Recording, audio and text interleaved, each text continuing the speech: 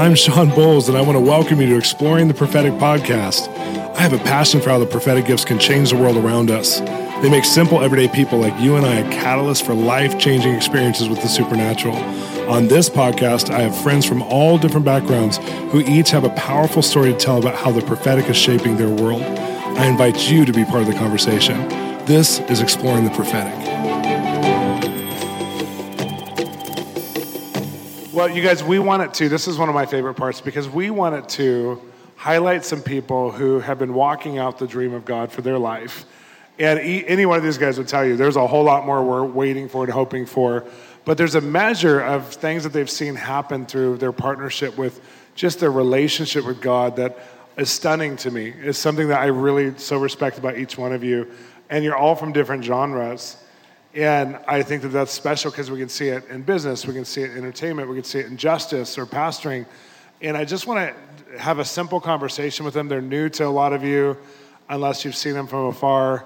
But I'm going to ask each one of you just to kind of give me a 5-minute, who are you, in the sense of what are you doing right now? And then also, how are you walking out God's dream? Or how is God walking out his dream through you in this season? Tell us kind of the highlights, what's going on. And we'll start with Edwina Findley Dickerson and her husband, Calvin, and their daughter, Victoria Rose, are dear to my heart. They're people who are so precious to me. You can see Edwina on Tyler Perry's show on the O Network. You can see Edwina on Black Lightning as of this week. You can see her on Fear the Walking Dead. You can see her in Get Hard with Kevin Hart. You can see her in her award-winning film. What was the film that I'm so sorry, just went away?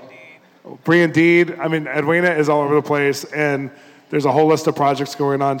But Edwina also produces content, and she is a kingdom thinker. So behind the scenes, her good friends are people like Tyler Perry or whoever, but behind the scenes, she is exactly who she is that you're going to see right here to everybody in her life, and she's relevant in her faith to anybody around her. And it's just one of my favorite things when we get to talk, and I'm like, you're just you. I love it. I love who you are, and you're you all the time, It's the best. So we're going to start with Edwina. But right after Edwina, we have Jennifer Toledo. Jennifer and her husband, yes. Hona is right over there. Hona is my bestie for life. And we've known each other for, 18 years, and Jennifer and I for 15 of those years, 14 of those, somewhere around there. And we've done life together. We've done ministry together. We've been all over the place together for years. But Jennifer it's good to have friends that are like some of your primary inspirers. And Jennifer and Hona are some of my primary inspirers. Sometimes we just have friends. Sometimes we have friends with benefits. This is the kind of benefits we have. This girl has taught me about God's heart for the poor. This is a Christian version. God's heart for the poor. Christian version. And she's taught us and taken all of our friends on a journey of what does kingdom social justice look like. Let's take the taboo off the word social justice. Let's look at God's dominion and who God is. We named our church Expression 58 together because of Isaiah 58 and her understanding of how she brought it into our community and into our world. And she's seen some of the most spectacular miracles, especially with children at risk. I mean, whole hospitals have been cleared out when children at risk under Jennifer's mentoring have prayed for people in Africa in whole hospital wards. And then one whole hospital everybody was healed in one day. That really happened. And so Jennifer has written a book called Children of the Supernatural, and also Eyes to See and Ears that Hear. And you can get those here. And I'm going to encourage you, like when you hear Jennifer, it's going to bless your heart. But they're senior pastors of our church, Expression 58. And they're just killing life right now. They're just doing such a good job. They have 3 actor children who are children of my heart. I love them. And then here we have Darren Moorman and Darren and his wife, Krista. How many of you saw the movie Same Kind of Different as Me? Yes. So this is his movie. They also have a web series, and which I didn't know about this until today. So I was really excited about toy collectors, which is like, yes. I'm a secret toy collector. Don't judge me. I love action figures and toys. And so, I'm the kind of guy who keeps them in their packages and the whole thing. But they do a web series about this. So if you see my office, I don't show you half of my Facebook live streaming because I don't want you to see what's behind me. But Darren and his wife, Krista, are here. They're fathers and mothers in the spirit in Hollywood. These guys pour their hearts and blood and spirit into people all the time. And at the same time, they're producing content that's really rich. And I'm going to encourage you, if you haven't seen that movie, it's based on a best-selling book, see the movie. It addresses racism in America in a really unique way. And it's a feel-good story, too, which is really beautiful. And then we have the last but not least at all. Well, I just love you guys. Bob and Lauren are from San Diego. And Lauren's right over here. Lauren is a spiritual mother to many, and including my wife and I recently. We've just received them. And Bob has a painting company and got unexpectedly blessed where God just kept promoting it more and more. He personally told me, I don't know why God's doing this to me. Like God's doing it to him to make him successful. I don't know why God's doing this to me. He does know why God's doing it to him, but it's just so beautiful how the success of God has hit this company, and God's really highlighted it. And he's really taken on the culture of honor and quantified it for business people. I love how Danny Silk wrote Culture of Honor and how they practiced it at Bethel Church in Reading and have taught a lot of other churches, and they've modeled that.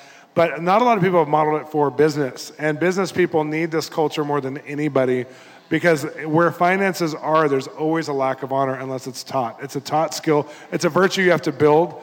And if you haven't read this book yet, it's here. You can get it on site. But I'm going to encourage you to get it, and you're gonna get a window into Bob's heart because of it. But this is Bob. So we're going to start with Edwina. Again, the question is, give us a snapshot of how God's moving in your life. How is God living out some dreams through you and in you right now? Yeah. Wow. First of all, I just want to say I'm so honored to be here. And Shawn, thank you so much for having me and for having all of us in my living room. We're all benefiting, right, from the anointing of God in this place. It's funny. Bob and I were talking in the green room, and I said, "Oh, tell me about your business, and how did it explode?" He said, "God breathed on it."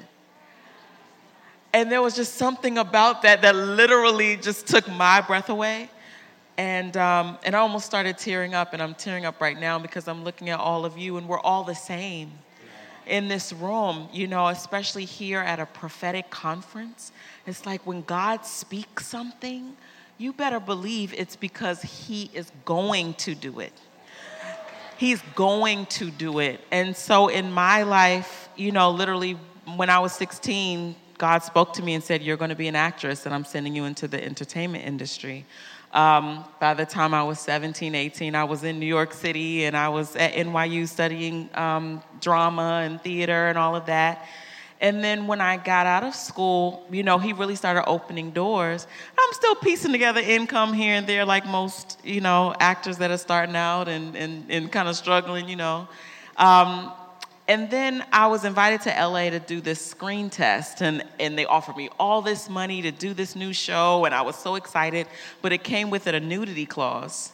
And they're like, "Oh, yeah, just sign it." And I'm like, "Wait, so if I sign this, it means that I'm going to have to take my clothes off?" They're like, "Oh, yeah, but it'll be fine." I'm like, "But it won't be fine." And so I really had to pray into it, and I saw God move. But after that, he took me into a 3-year season where he just started ministering to me and speaking to me about Hollywood and about what my calling was going to be in Hollywood and what he was going to do. And then he started highlighting this word star to me. And not just in the secular way, but in just a really deep way as far as the Bible and as far as his spirit and what it really means, even the dictionary. And I can go on a long time about that. But then he brought me out here to speak at a conference. And after that, I went to Runyon Canyon with a friend, and my camera took a picture by itself. And I turned it over to see what did it say, and it literally said, "From Harlem to Hollywood, you're a star. Congratulations." I'm like, whoa, what? Physically okay, on the camera took a picture as she was walking, and that was what it took a picture of. It was some sign that said that. Yeah. I'm trying to give you the abridged version. He's like, "You got 5 minutes." I'm like, okay. But the amazing thing is that right after that, the year after that, is when he opened up all these doors for me in Hollywood, and I moved.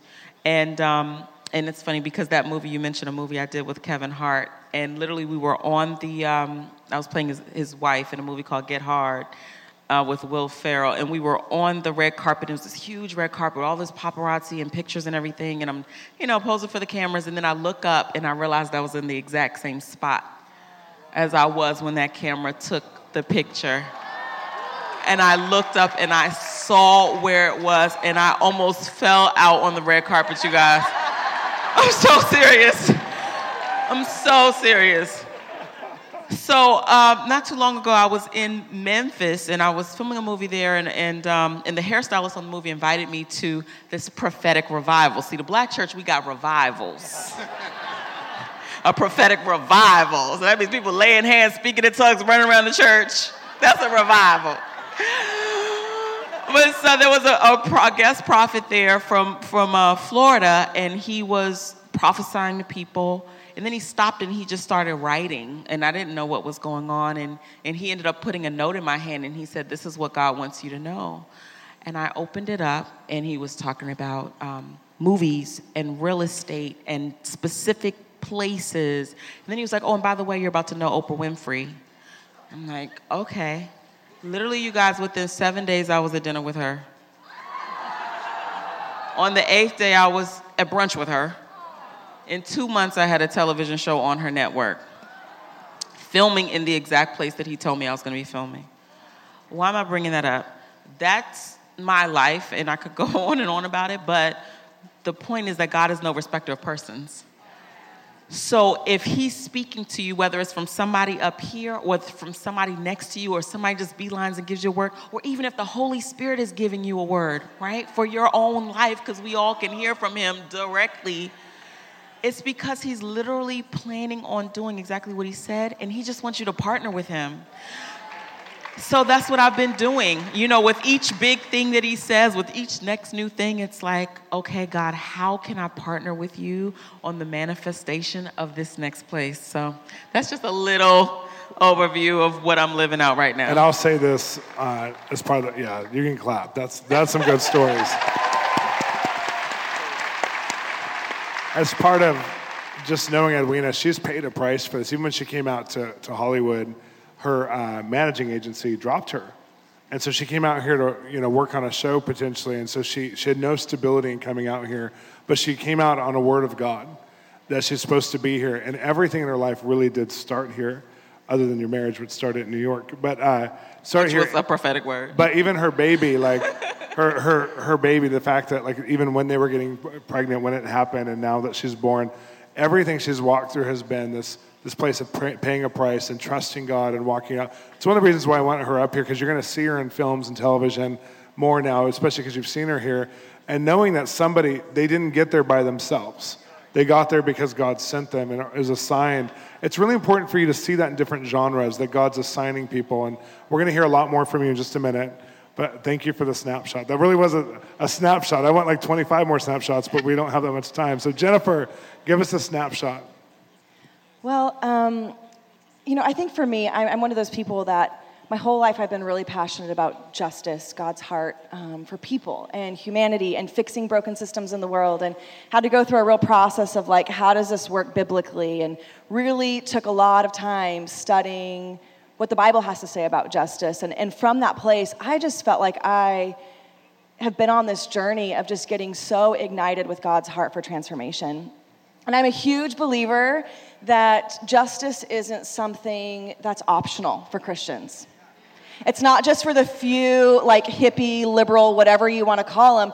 Justice is central to the gospel. And so to me, it's a part of everything we do. And it's if you really understand biblical justice, biblical mishpat, you begin to understand that, oh my gosh, like, I believe justice is the restoration of every violation of love. That is what justice is. It's the restoration of every violation of love. Anywhere where God's original dream for a community or for people has been violated, justice comes in and sets it right. And so this past 2 days have been phenomenal, because I think what we've been talking about is this kingdom revelation, right? Of understanding who we are, understanding what it means to be a new creation. Here's reality. When you grab a hold of that, all of a sudden, everything becomes possible.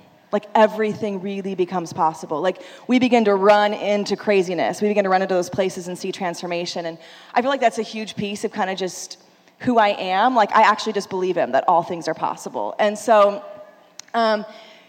through our organization and just what we've been doing, have a huge passion for all different kinds of issues. But I want to just tell you a quick story. Is that okay? Tell you a quick story, because I think it gives you a picture, and I think this story is helpful, because I think a lot of times we feel like, what can we do? I'm just one person or whatever. And this story will give you some context. But we've been working in Ecuador for a long time, and particularly with this issue of human trafficking and victims of sexual exploitation.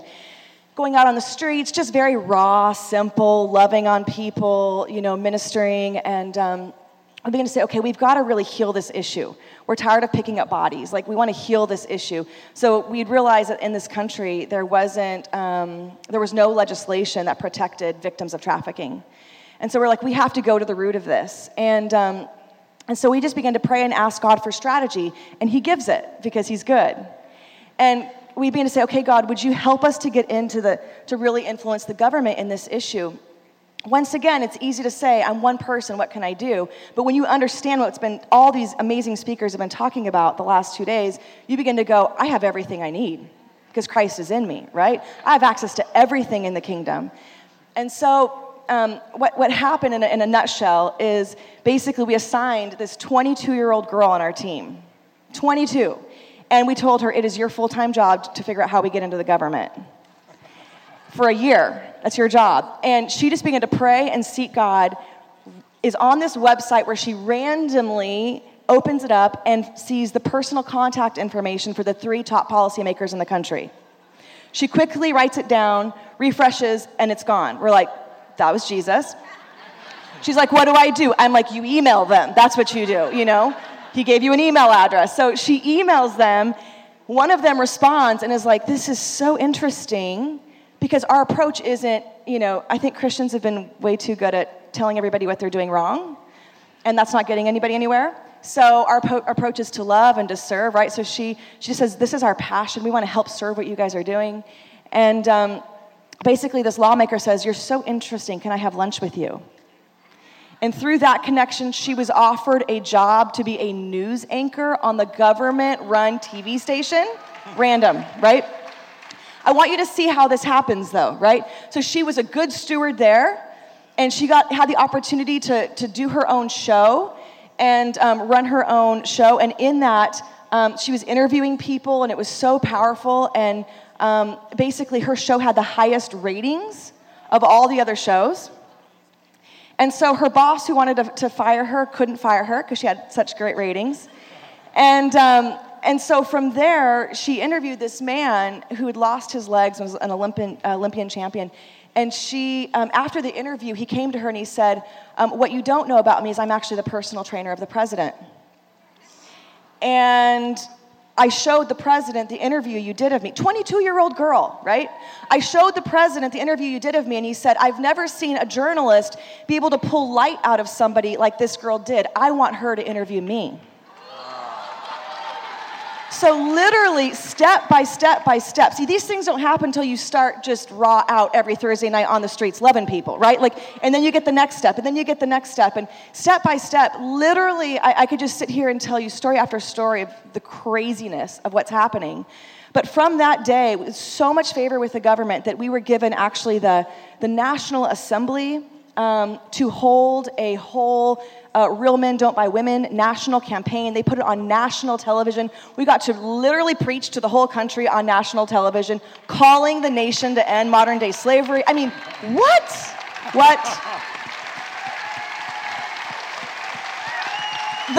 The government were so intrigued that it started a national conversation. They actually sent us their top policymakers and said, will you guys help us write the legislation in this country? We had 24 hours to get our ish together to do that. It was like, Jesus, come, I hope we can hear you, crazy. But I tell you that story because it's honestly that simple. I think sometimes we think, well, many times, especially as Americans, we think, oh, we need the government to fix. No, you don't. You have the kingdom of God. The kingdom of God, right? We need connections. We need money. No, you have everything you need. Everything we just talked about in this past session, living out of that place. And I'm so passionate for the body of Christ to really grab a hold of this because it's working. In every country where we go to and we see the kingdom of God advancing. A couple years, we were just actually talking about this at lunch, it just sparked a memory. A couple years ago, we were in North Korea, and I literally was sitting there going, I feel so much heaven in this country. And I met some radical believers who are advancing the kingdom of God. And I just get so stirred because this is who we are, and this is what we get to do. And it's so exciting. So that was long. I'm sorry. No, it was so good. So, besides writing anti-human trafficking policy in countries, what do you do in your spare time? I mean, seriously. Drive children around. You know, some of the things that Jennifer and Hona have done in the past, and some of even having missionaries in war zones and people that they're tracking with and saying, we believe in how you hear from God. And Jennifer has a boldness to release people into war zones and scary red light districts. And she trusts God in them, and she teaches them how to hear from God and trust God in them. And then she has to be responsible for them. And the stress of that has been so high on me sometimes because it's mostly pretty girls. And they're in red light districts and war zones, and they can rape capitals of the world. And we're sitting as a missionary believing that they're not just supposed to love in red light districts, but change whole issues and nations. And we're seeing that happen in a number of ways. But I so love your heart. I just love that glimpse was a good glimpse. I wish we could have more time for more, but we'll hear more. Darren, here we go. This is exciting because as a filmmaker, one of the hardest jobs right now in history because there's so much competition and there's so much, it's in such a warp, a transition, and you guys are even trying to figure out in that warp and that transition how to follow God, follow the cloud, so to speak, but you're doing a great job. Tell us, give us a snapshot. Hey guys, what an honor to be here. Graham, to sit with you. We've listened to you so many times, and when we got invited to do this, I'm like, oh my goodness, Graham's going to be here. I was hoping they'd just cancel the panel and let Graham speak.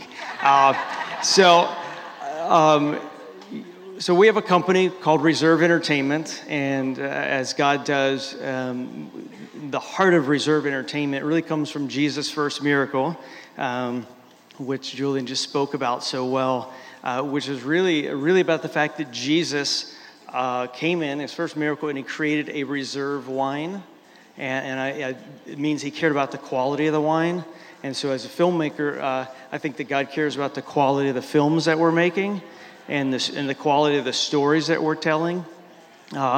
Also, one of the things that's really cool is that the guy running the wedding says, this really goes against our culture to bring this kind of wine out second. And the kind of stories we want to tell or kind of go against our culture. And so that's at the heartbeat of Reserve Entertainment. And what happened for me is 15 years into working in the business, MGM and producing other movies, and really doing a lot of things that I was really just working for Hollywood. And God really laid it on my heart about 15 years in, and to figure out who I was and what God had called me to do. And so I had a Jerry Maguire moment, and I wrote a manifesto. I literally took months, and I just poured over this and really tried to figure out who am I and what stories does God want me to tell. And through that, I needed to break away from just working just a job and really tell the stories that God wants to tell. It really has worked out so well. We went 18 months without a paycheck after I wrote that. I'm very Jerry Maguire-like. You think, okay, we got a plan here, and that plan was God wanted to take us through a process. My wife was so gracious. I tried to teach my kids about praying and fasting, just so we could make it through. They couldn't understand. But the thing that's really amazing is that on the manifesto, I had a stories waiting to be told. And same kind of different as me was the first one that I felt like when I had read the book, that it was a story that I was supposed to tell. Now, at the time, it was with Disney, and a huge producer had the rights to it, that you guys would know in this room. And I was just so fortunate that God had a plan when I wrote that manifesto to give it to me, and he provided miraculously, because I sat down on a plane one day. A guy has the book, same kind of different as me, next to me. And then I said, that's my favorite book, and I'm going to make it into a movie. And through that plane ride, 4 years later, he became my lead investor. And so it just has shown us that God was in control. And from that, God is just blessed. We have 2 movies that are come out this fall, and super excited about that. 2 in 1 period of time. Yeah, so I have 2. I'm in post-production on right now, and my kids think it's really cool because I have a TV series with Mark Hamill, who's Luke Skywalker. So that's their bragging rights to their cousins. They get to hang out with Luke Skywalker. So that's a little snapshot. That's an awesome snapshot. What are the names of the movies so we can all support them? So Indivisible, we care about true stories. That's really the heartbeat of what's important for me, although I love The Shack, because I know it comes from a true place in you. But, Run the Race is one of them, and then Indivisible. So, and what are they about, real fast? We have time. Okay. So Indivisible is a true story about a military chaplain that was deployed to Iraq in 2007 and 8. And he was sent by the military to keep families together. And what he found out was how difficult it was. It's one thing to teach it, it's another thing to live it. And his marriage fell apart when he got back because of all that he went through. But the people that he had loved came back around him and loved him to health. So that one has very strong marriage themes and military, and I'm super excited. Run the Race, I'm not going to share too much about. It has a very high-profile athlete around it, which we haven't announced yet, but it has a little bit of sports and targeted at the youth audience. That's awesome. Yeah. Oh, thanks for sharing. Wow. And lastly, we have Bob. Give us a snapshot. What does it look like? And then to the painter.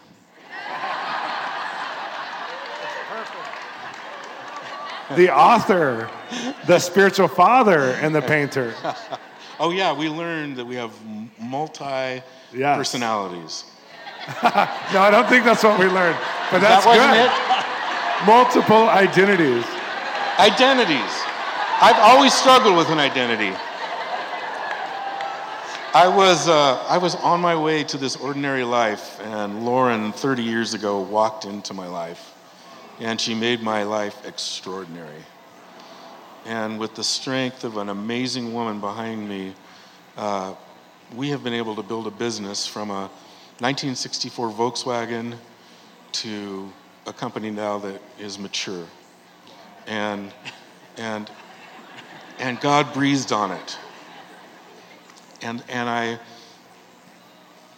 We were just finishing the Los Angeles airport, the new Tom Bradley terminal in 2014. And there had been a lot of cost overruns. There had been, we were coming to litigation, and we were going to a mediation right before it was going to get nasty. And on Tuesday night, we have our couples Bible study at home, and I walked in from work, and Lauren said, "Hey, do you have the study for tonight?" I said, "Sure." So I went to see if Bible Roulette worked. And first was Song of Solomon, that didn't work. Revelation didn't work, but I ended up on 2 Chronicles and the 20th chapter. And Jehoshaphat is being attacked by enemies from all sides. And so what does he do? He goes out and sings. He sings.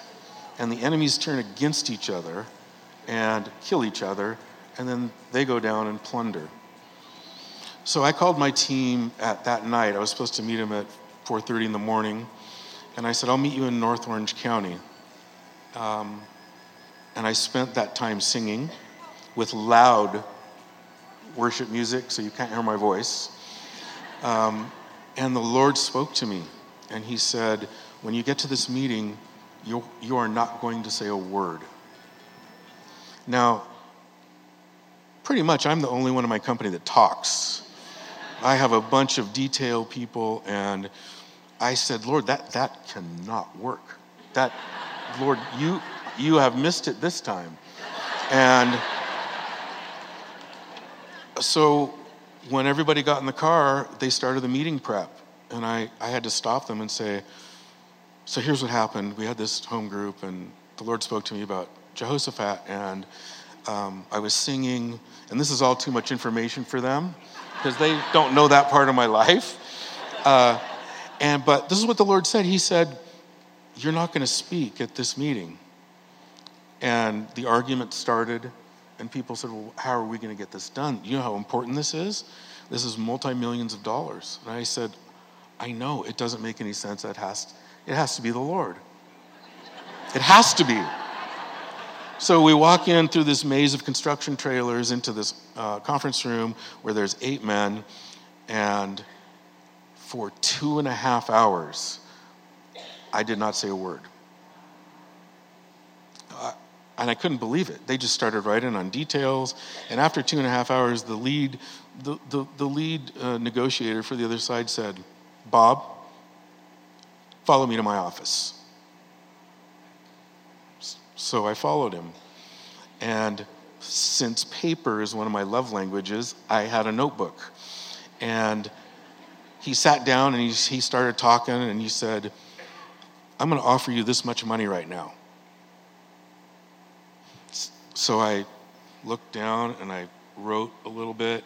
I didn't know what I was writing. It was probably in tongues. And while I was writing, he looked at me and he said, I'm going to raise the offer to this much. So, being the good Jewish boy I am, I started writing in tongues again. I figured it worked once. And he finally looked at me and said, you can't argue with me anymore. This is my final offer. So I just reached across his desk and shook his hand. And he said, okay, let's go. And I didn't say one word. So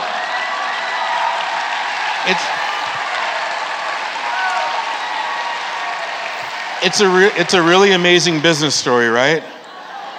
How God did that. But you know what the real story was? He was coming from my heart. And this identity that I don't know that I own in him, I struggle with shame. I struggle with all the way up there. How could you have been so dumb to get into this situation? All these things that were coming at me. He said, I've gifted you in all these different ways to negotiate, to mediate, to talk, to understand. But you are going to watch me because I'm the one who gave you those gifts. And I did. And when we walked out of the office, we're in the parking lot, everybody's high-fiving, and they said, you know what? Maybe you shouldn't talk so much anymore. And so I just want to thank you for having me. It's such an honor. Paul, Graham, and Shawn have all been men who have spoken into my life, and to be able to sit with you guys is just amazing. And now I have new friends. So thank you. You're very, very welcome. And we say thank you even more. I think you should write a new book called Negotiations in Kingdom Style, and it can just be blank. Right. Just a blank book. This would be perfect. So here's what I want to do, and you kind of just did it a little bit. I want to just give people some snapshots about an area that you guys were working on that needed God to come through to bring a breakthrough for it to happen. Like you were in the middle of a project, it almost died, or you were in the middle of something and it wasn't going to happen if God didn't show up. Because you all have those kinds of stories. I didn't give them any questions in advance because I wanted them to be Johnny on the spot.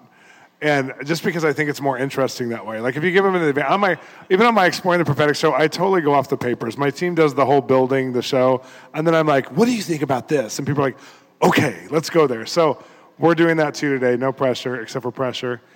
And who wants to start?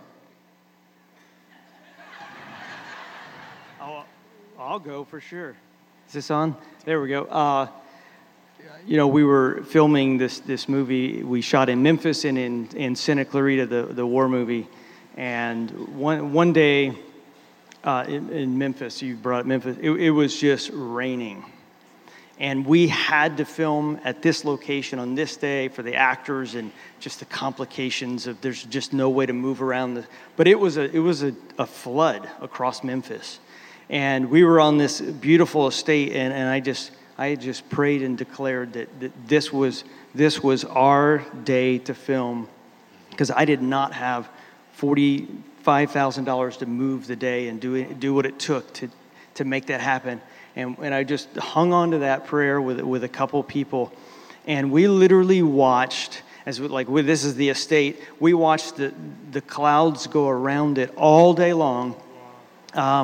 All day long. I talked to my wife who was downtown, and she said it's just flooding, and they can't even get out of the car.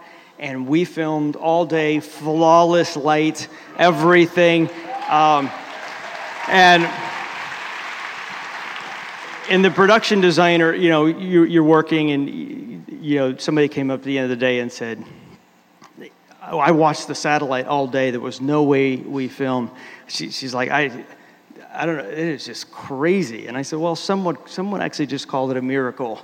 And we got a chance to we've seen God do that so many times. And on that movie, I had an incident with, we were talking about unions yesterday, which we love the unions. I'm sure a lot of you guys are in the unions. But in Tennessee is a right-to-work state, so it was a non-union film. Everyone was happy to get a paycheck and those kind of things. But the union came against us, and they brought in their toughest negotiator.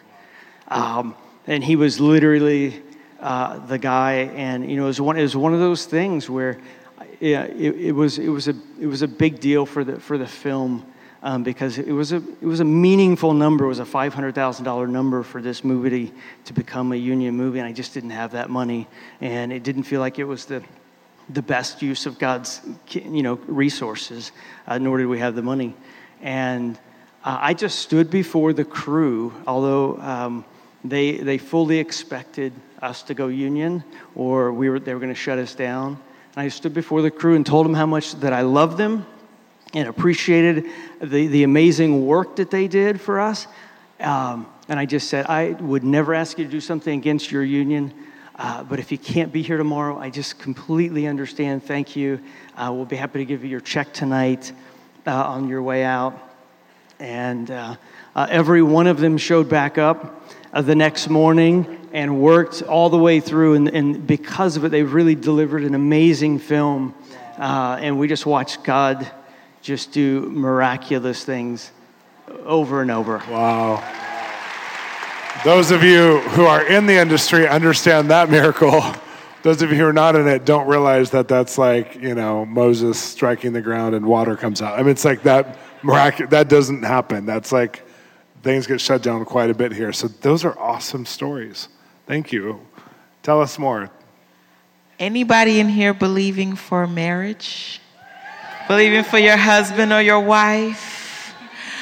So I just have a quick story. So I told you pretty much everything in my life is spoken first, and then there's a waiting period.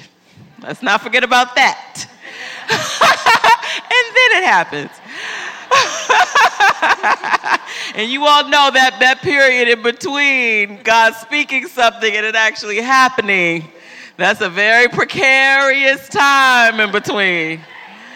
So God literally spoke to me years ago. I was in New York City. I was at the biggest church in New York. There's 40,000 members. It's called Christian Cultural Center. And CCC, hey, Brooklyn. So I walk into the church, and there's just thousands of people there. And there's one particular man, he's standing in the lobby, and the Lord said, "That's your husband." And I was, What? And so he ended up walking over to me, and I literally tried everything to just keep a straight face. Nothing's going on here. So my heart's beating all fast, and after church I get home and I'm writing in my journal. I'm like, what was that, God? Anyway, a year later we start dating. A year after that we break up. I'm like, God, this is not the story. This isn't how it's supposed to go. But right in the middle of us, so we break up, and then I come out here and God gives me a whole word about moving to California. And so I'm out here, I'm like, wait, so God, you want me to leave New York, but you promised me that I'm marrying this man and he's in New York, but you're sending me to California. How does this go? Anyway, I came out here, did a show for about 4 months, and then I stopped in Dallas to speak at a conference. And while I was there, this woman, I stayed an extra day because I'd never been to Dallas before, and I stayed an extra day just to be a tourist. And I went to this like open mic at this nightclub. Anyway, I was walking out, and there was a woman standing in front, and she said, "So what did you decide on, California or New York?" I'm in Texas for the first time in my life. And she repeated it again. I said, "Well, I just flew here from California. Tomorrow I'm leaving to go to New York to pack my things and send them to California and move." And she was like, "Mm-hmm." And she said, "Do you know who Tyler Perry is?" And I said, "I know who he is. I've never met him." And she started breaking down, well, he has a studio in Atlanta and da-da-da, and all these different things. And she's like, "That's what the Lord is about to do with you." She said, "Oh, and you have a partner in New York that you're supposed to reconnect with. And that person's going to be very influential in helping to bring about the plans that God has for your life." Okay, nice to meet you. Okay. Thank you, Dallas. Right. Thank you, Dallas. Bible Belt. So I'm walking away, and my friend was with me and heard all of that. And she said, "Whatever happened to that guy you were dating in New York?" And I said, "Who, Kelvin?" And she said, "Yeah." I was like, "Well, we've been broken up for almost 2 years now, you know." And she said, "Well, that's just who came on my spirit when she was prophesying over you." And then I remembered a word that God had given me. After he prophesied that I was going to be moving to Hollywood, he said, "Before you move, you and Kelvin will be back together." Well, now I have a total of 7 days. Now we're 7 days from moving to California. How in the world is this going to happen? And so literally I fly to New York, I pack my things, and each day I'm counting down like, all right, Jesus, is he going to call me? Is he going to come by? Because I'm about to get on this plane. And day after day, it's like nothing. You know, finally my friends have a going away party for me, and he comes. And that was the first time I'd seen him in months and months and months. And you could tell, like, everyone's like, "What's going on with them?" And they're like, "Nothing." But I'm reminded of this word that God gave me and that this other woman confirmed, perfect stranger. But then I leave New York, nothing happens. I'm like, "Okay, God." I went to D.C. for Thanksgiving, and then I was flying out the next day. Well, don't you know, he showed up on my grandparents' doorstep in Washington, D.C. the day before I moved. We got back together that day. He took me to the airport the next day, and suddenly we were back together. Well, we get back together, now we're in long-distance relationship. But in one day, the Lord literally downloaded to him what God had been showing me for years. He called me and he was like, "Edwina, the Lord told me I'm supposed to marry you, move to California, and head up Abundant Life," which is the name of the organization I had started. Now, God told me this stuff 6 years prior to that. I'm like, "That's my husband, and we're going to be doing ministry together, and we're going to live in California." But it took longer, but I'm just sharing that because when God has spoken to you something, even if it's not career-related at all, even when it's a marriage, you know, a relationship, when God speaks it, it's because he's going to do it. And it doesn't matter what happens in between and how many ups and downs and arounds and throughs. When it's meant to be, it will be. So I hope that answers your question. It's a very vulnerable We just celebrated story. our 5-year wedding anniversary. Yeah. Woo! And a baby, which is amazing. Jennifer or Bob, do you guys want to answer that one? Did any story come to your mind? What was the question? The question was about, what was a moment, you kind of answered it. What was a moment where you needed breakthrough? Like if God hadn't shown up, something would have failed. Yeah, I've had a lot of those moments. I've had a union moment also, but I think the most important thing in my life is God has been relentless after me, after my identity, and having an amazing wife to support these ups and downs gave me the freedom to explore why was this orphan mindset ruling me. And an orphan mindset in my life looked like, even though I had two parents, they were often absent because of anger issues, and so I learned that I had to do everything myself. and I became responsible. But I found myself, even though I was loving the Lord, trusting the Lord, there was areas that I didn't. And it became more and more apparent that he was calling me into deeper areas of trust. And this process has been a 30-year process. So Proverbs 3, 5, and 6 is my favorite scripture. I always thought, he must have not created me to memorize scriptures because I only know one. But I know it. And it seems to apply in every area of my life. So I think it worked out okay. That had to have encouraged some people right there. Yeah. Yeah. So, the last 5 years of my life have really changed. I wrote a book with Danny Silk called The Business of Honor. And where I've been married for 30 years and run a business for 40 years, I knew what was happening pretty much every day. And the issues that came up, I pretty much knew how to navigate them. And now I'm sitting up here. And so here's Bob outside of his box. And by saying yes to friends that I trust and yes to the Lord. Thank you for saying yes. Thank you.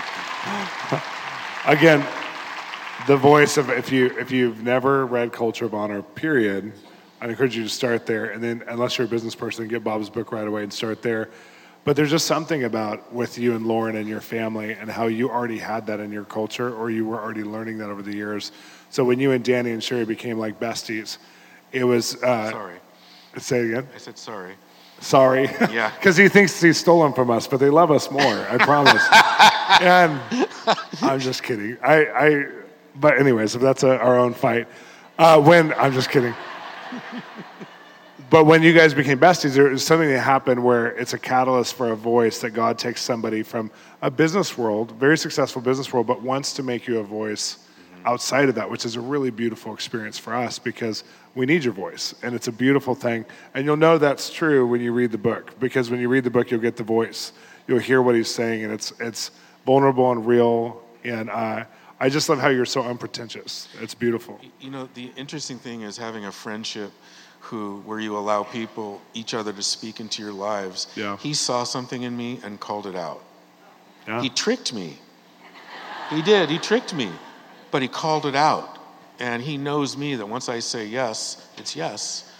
And so here I am. And I'm used to being behind the scenes. I'm used to advising and consulting. You're just doing it in a bigger living room than you normally do. So Jennifer, same question. Is there a moment? I don't even know how to answer that. Honestly, I feel like every single part of my life, I would have been screwed if God didn't show up. I mean, that is honestly the truth. Like in every area of my life.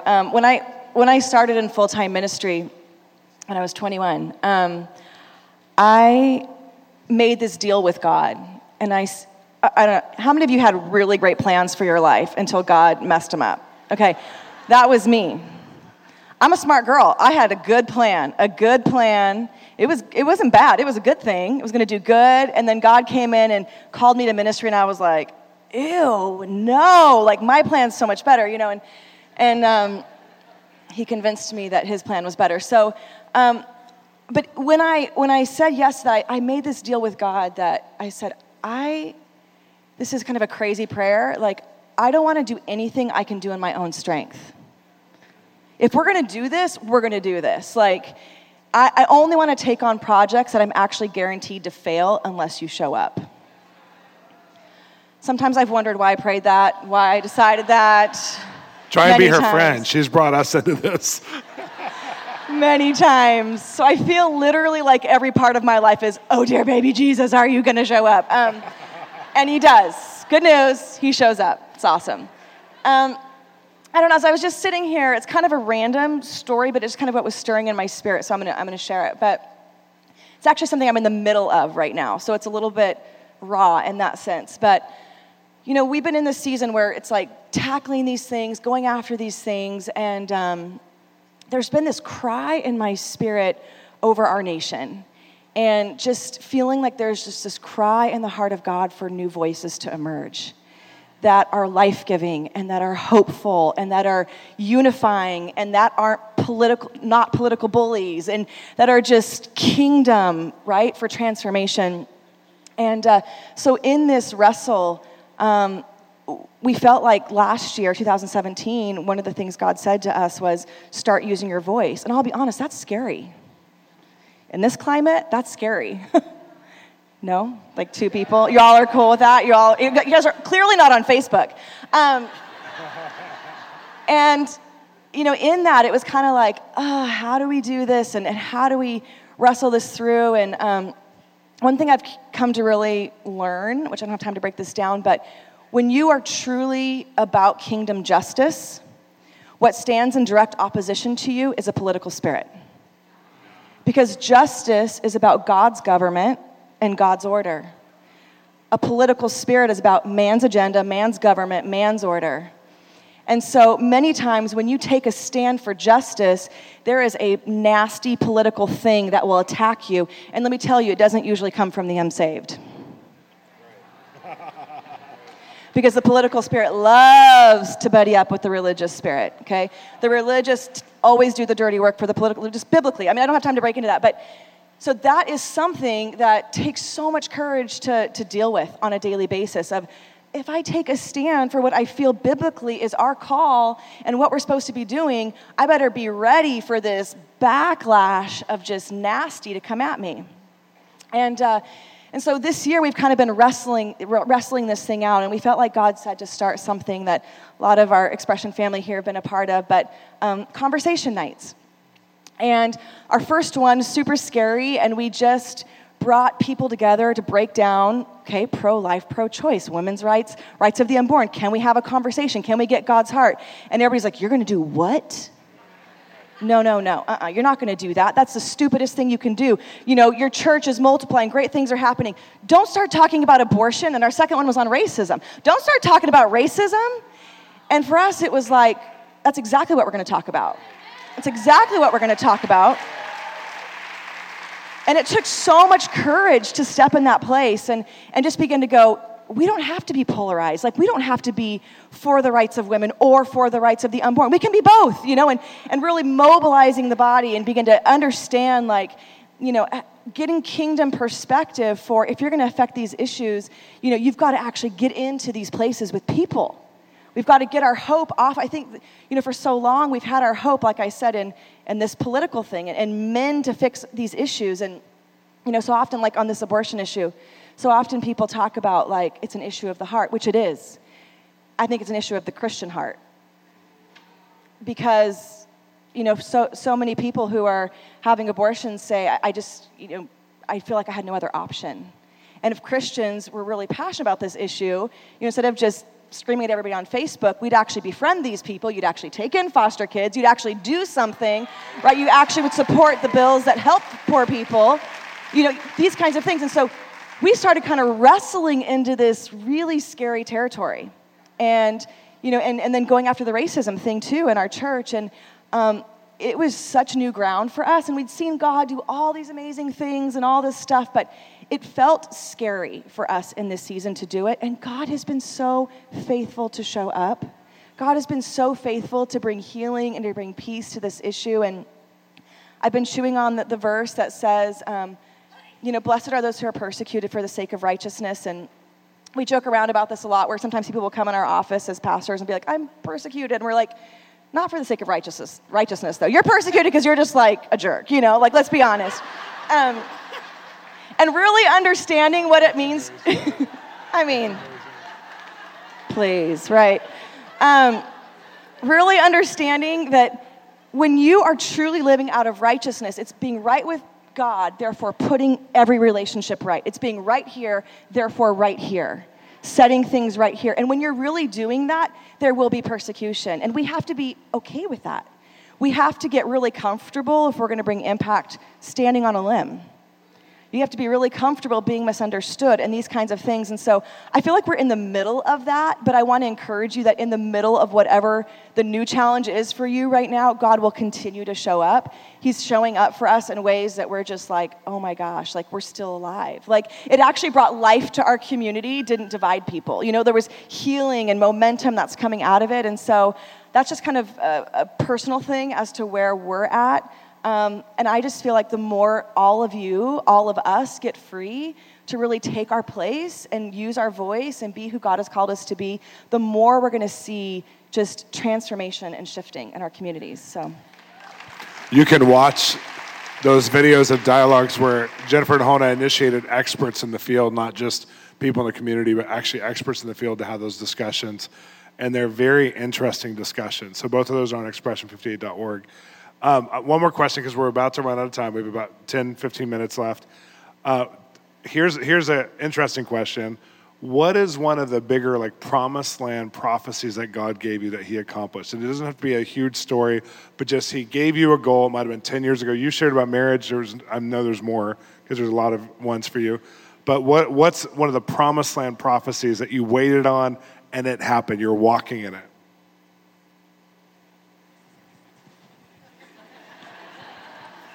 My whole life is just this whole dream.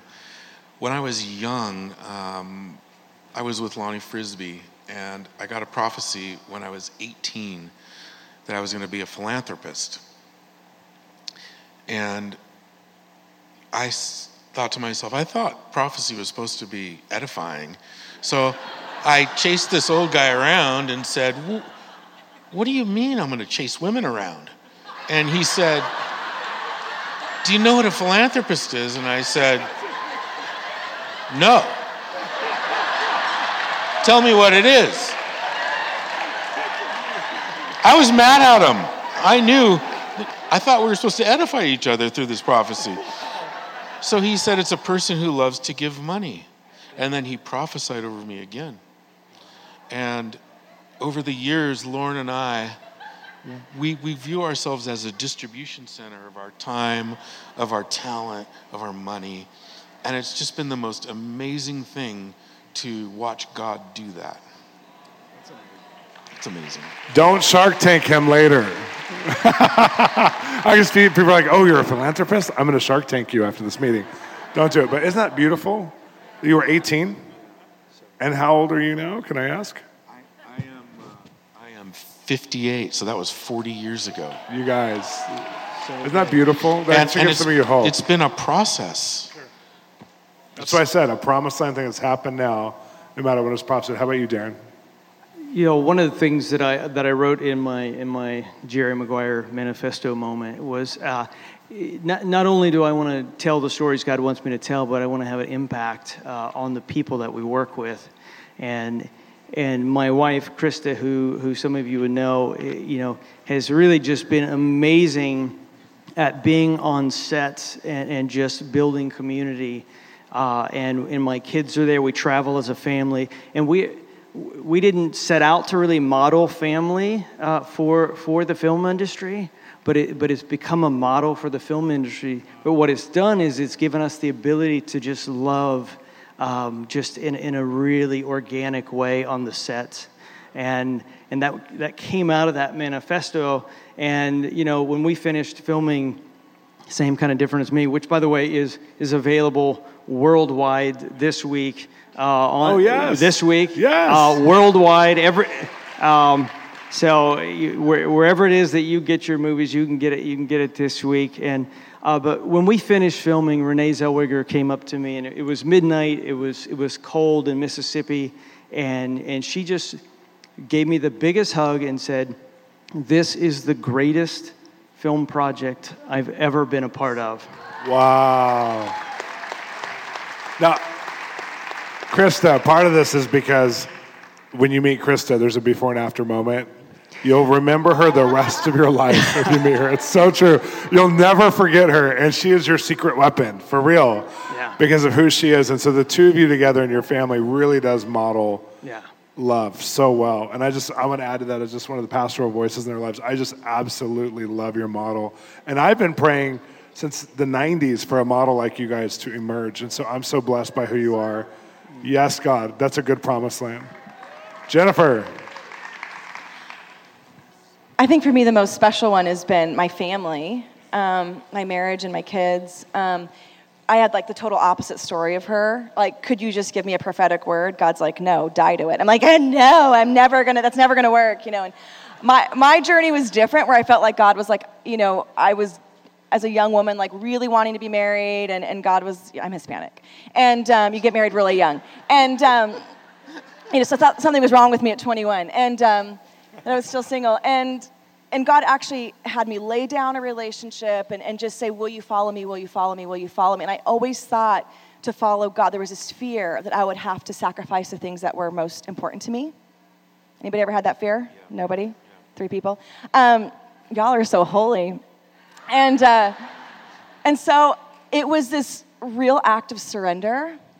And then through that, literally, there's this beautiful moment, which was painful, where God asked me for 3 years, like the next 3 years of my life. And I was like, oh my God, how is that even possible? And wrote this in my journal, and I look back, and at the end of that 3 years is actually where I met my husband, whose birthday is today. Woo! Happy birthday, Hona!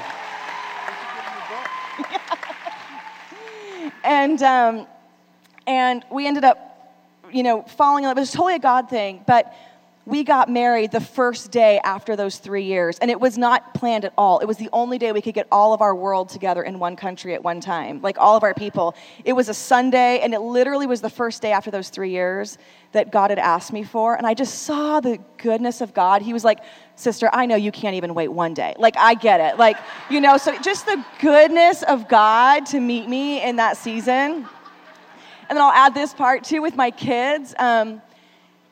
I had this moment where we were just seeing this beautiful, display of God's glory, just crazy. God multiplied clothes for all these kids in Africa one time, and it was just insane. And I had this moment where I was like, wow. And I had just found out I was pregnant with my first daughter, and I said, will you, gosh, would you take care of my kids like this? Because we were super poor, missionaries at the time. And we didn't have money, and I wanted to shop, first baby. And I just heard this whisper of the Lord say, if you take care of my kids, I'll take care of yours. And I believed him in that moment. And honestly, as a sign, which was super crazy, came home from that trip, opened up our suitcases, and this was just a picture of the goodness of God. Somehow in my suitcase, miraculously, between Africa and home, all this beautiful baby girl clothes were in my suitcase. I just sat on the floor and cried, But to me, that was the deepest, most vulnerable, tender place in my heart. And just watching God say, listen, you're not going to lose doing it my way. You're not going to lose doing it my way. My way, you will be blessed. I know those deep places of your heart, those deep promised land places. And, he so has us, and he so knows us better than ourselves. And his timing is so good. So wait for it. Wait for the best. Wait for God's, hand, because it's so worth it. So, yeah. That's awesome. Last one in 3 minutes, Edwina, in 3 minutes. I'm sorry. I just want to cry, you guys. God is just so amazing. He is. So good. When I just stop to consider all that he has done. When you asked that question, and then Bob, you started answering, and then something just came in my spirit. I'm like, wow, I don't even talk about this publicly, but I just pray that this will be a faith elevator for you guys. How many of you are believing for finances? Yeah, it's a big one. It's funny because I remember, and some of you have been there, so I remember going to the bank. This back when I was living in New York, and I, you know how to give you the little receipt after you take out money? And sometimes you don't want to look at it because you don't even want to be reminded of how much money is in there or is not in there. I remember one time literally getting a receipt out, and there was a total of $1 in my bank account. And I kept it. And I recently saw it, and it was crazy because around the time I was getting married, And, getting married is just a really special time when you want all the things that you want, right? And so there was one particular wedding dress I really, really wanted, but I couldn't afford it. And I wanted it so bad, and I kept trying to find other versions. Like, I went to secondhand places. I went to so many different places, like, trying to find some version of this dress. And anyway, I finally just surrendered to God, like, okay, you know what? I'm just going to buy this other thing, and it was way, way less. And then I went home, and I opened up my mailbox, and there were 13 checks inside of there. And when I literally counted up all the checks, it was the exact amount to the dollar. It was the exact amount of the dress. Now that was, 5 years ago. Now, literally, I've been amazed by how, literally, I can open up my mailbox and there's $10,000 inside, $20,000 inside. I get a call, God could say, finances are coming your way. Oh, $60,000. Like, what? With no labor, no work, literally. Meanwhile, listen, I know what it means to make to be working your butt off and make $14,000 in an entire year, or to piece together $20,000, piece together $30,000, okay? So now to be in a place where in one moment that can just be placed in my hand, I just want to say, for all of you that are waiting and hoping and Lord, please bring the breakthrough. It is coming, okay? It's coming. And it's more than you can ask for or even imagine, according to the power that's at work within you. So you just partner your faith. Honestly, there's two big things that I would say out of every blueprint, out of everything that's happened in my life, is faith and obedience. Believe him and obey what he's telling you. Sometimes you may not even understand, why are you telling me, God? There's been times he's told me to give stuff away, and I'm like, but if I give it away, I won't have anything. I won't have anything left. Not realizing that that's just a deposit. That's a deposit into what he's trying to bring to you. But sometimes it's just a heart position. He just wants to know, is your heart in the right place? Can I trust you when I do bring the overflow? Will I be able to trust you to still obey me and still be obedient and still have your hand open to give? So I just wanted to, that's not something I share a lot, but I pray that encourages you guys. Absolutely. Whether you're here or whether you're streaming, I know some of you are streaming at home or wherever, at churches and stuff, some of you are streaming. I wanted to give you some examples of what it can look like when you walk a little bit into your promised land or a lot into your promised land. And that's why I picked these four, because they're walking in a measure of their faith released heaven. And now we're seeing heaven work for them and through them. And I love, we're hearing these stories that are just snapshots, again, just little snapshots of who God is in a life. And they're in the middle of a lot of their God stories. I know them, and they're in the middle of a lot of the greater God stories. But isn't it refreshing to hear some of these kinds of stories? It's happening, you guys. There is breakthrough. This is God's story. This is the story of literally millions of people around the world, that people are entering into their promised land. And Julian's session was so pertinent to us, because when he said Joseph could have got bitter and not interpreted the dream because he wasn't walking in his, or he could say, I know a God who gives a dream. And I feel like these guys have crossed over something that I just wanted you to have, just some stories that would freshen your faith and make you go, I can have patient endurance. I can have a patient incubation period. And so thank you so much. Seriously, can we just thank them one more time? Yeah. I salute you. Have you ever thought about developing a lifestyle of words of knowledge? Well, I have an 8-week e-course on this called God's Secrets, and this is developing a lifestyle of words of knowledge. And I'm going to take you through teaching, activations, impartations, even quizzes to understand what words of knowledge are and how to have a biblical-based approach to applying these in your everyday life. I want to encourage you, download it now. You can do it online at your convenience over 8 weeks. And it's going to change the way you think about the prophetic.